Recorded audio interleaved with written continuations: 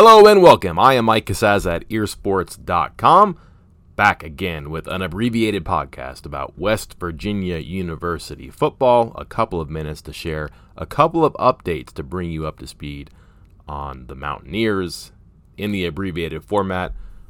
About West Virginia University, we'll talk about one thing that starts with a W, one thing that starts with a V, one thing that starts with U on Saturday, August 5th, 2023. The fourth day of practice, the second day in pads, and one day that's a bit unlike all the others. We'll explain why that matters. But first, we begin with the W, and it stands for whoa. Not like, whoa, I just saw something cool, or whoa, that part of practice blew my mind. It's more like, whoa, slow down. Okay, slow down. Whoa. You probably heard me say this before, and if not, you'll hear it now and probably think, wow, great point, Mike. But I do think in the past, this is a program that was a bit guilty of overselling and, of course, under-delivering.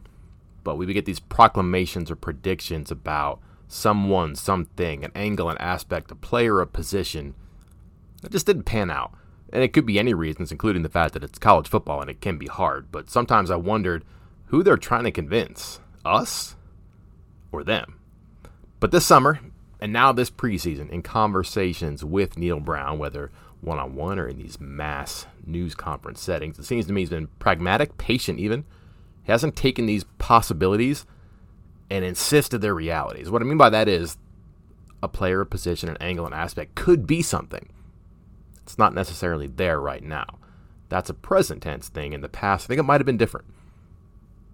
They've unplugged the hype machine, I guess is another way to put it. Over and over now, you'll hear Neil Brown saying, we'll see. He could be talking about someone, something. An improvement, an enhancement, an addition. We'll see.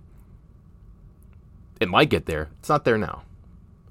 And it happened again Saturday, talking about the receivers, the bandit, physicality, tackling, the pass rush, you name it. He likes the potential. He's going to have to wait and see if it actually does happen. Whoa, we'll get there. The V stands for vanilla. Saturday's practice, again, different. Not like the other ones. It's brief, less than 90 minutes. Neil Brown called it a recovery day. Team didn't do a whole lot and didn't intend to do much. Friday's your first day in pads. Saturday, back in pads, that novelty's worn off a little bit. Maybe some aches and fatigue are starting to set in. Fourth day in a row of practice. And that practice is preceded by Fan Day, which is just pictures and autographs with hopeful and adoring fans.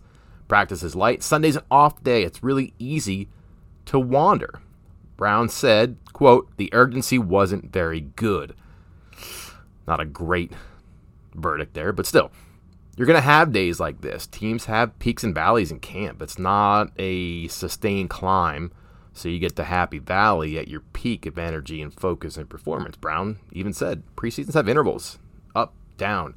You go a little bit, you reset, you recharge, and you go a little bit further the next time until you reset and recharge again. And ideally, you're humming by the time the season starts. So you're going to have days like this, but you have to navigate days like this, especially when you have a lot of new players and young players early in their first camp. You want to have good habits, not bad ones. So he worked really hard on Saturday, noticeably hard. Spent his time with younger players, new players who frankly probably saw this practice script and said, man, 75 minutes? Sweet. They know it's a short day.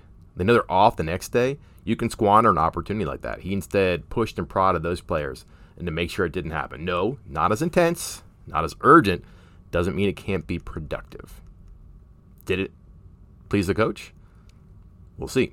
Following the U is for undercover. West Virginia plays its first 3 games against teams that are all less than 3 hours from campus. Penn State can spend as much of the summer as it wants the Mountaineers. Duquesne, well, that doesn't matter. Pitt's familiar with West Virginia after spending as much time as it wanted last summer, preparing for the first game, the return of the backyard brawl. So there are bound to be some advantages that are created in preparation and then exploited in competition. The more you want, the more you can get.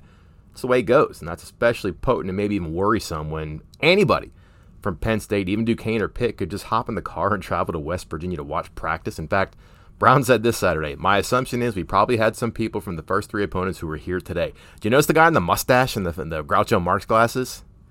You notice 3 of them? Might have been coming down from Pennsylvania. But fortunately for Brown, nothing made them say whoa on a vanilla day at the office. Until next time, I'm Mike Casazza.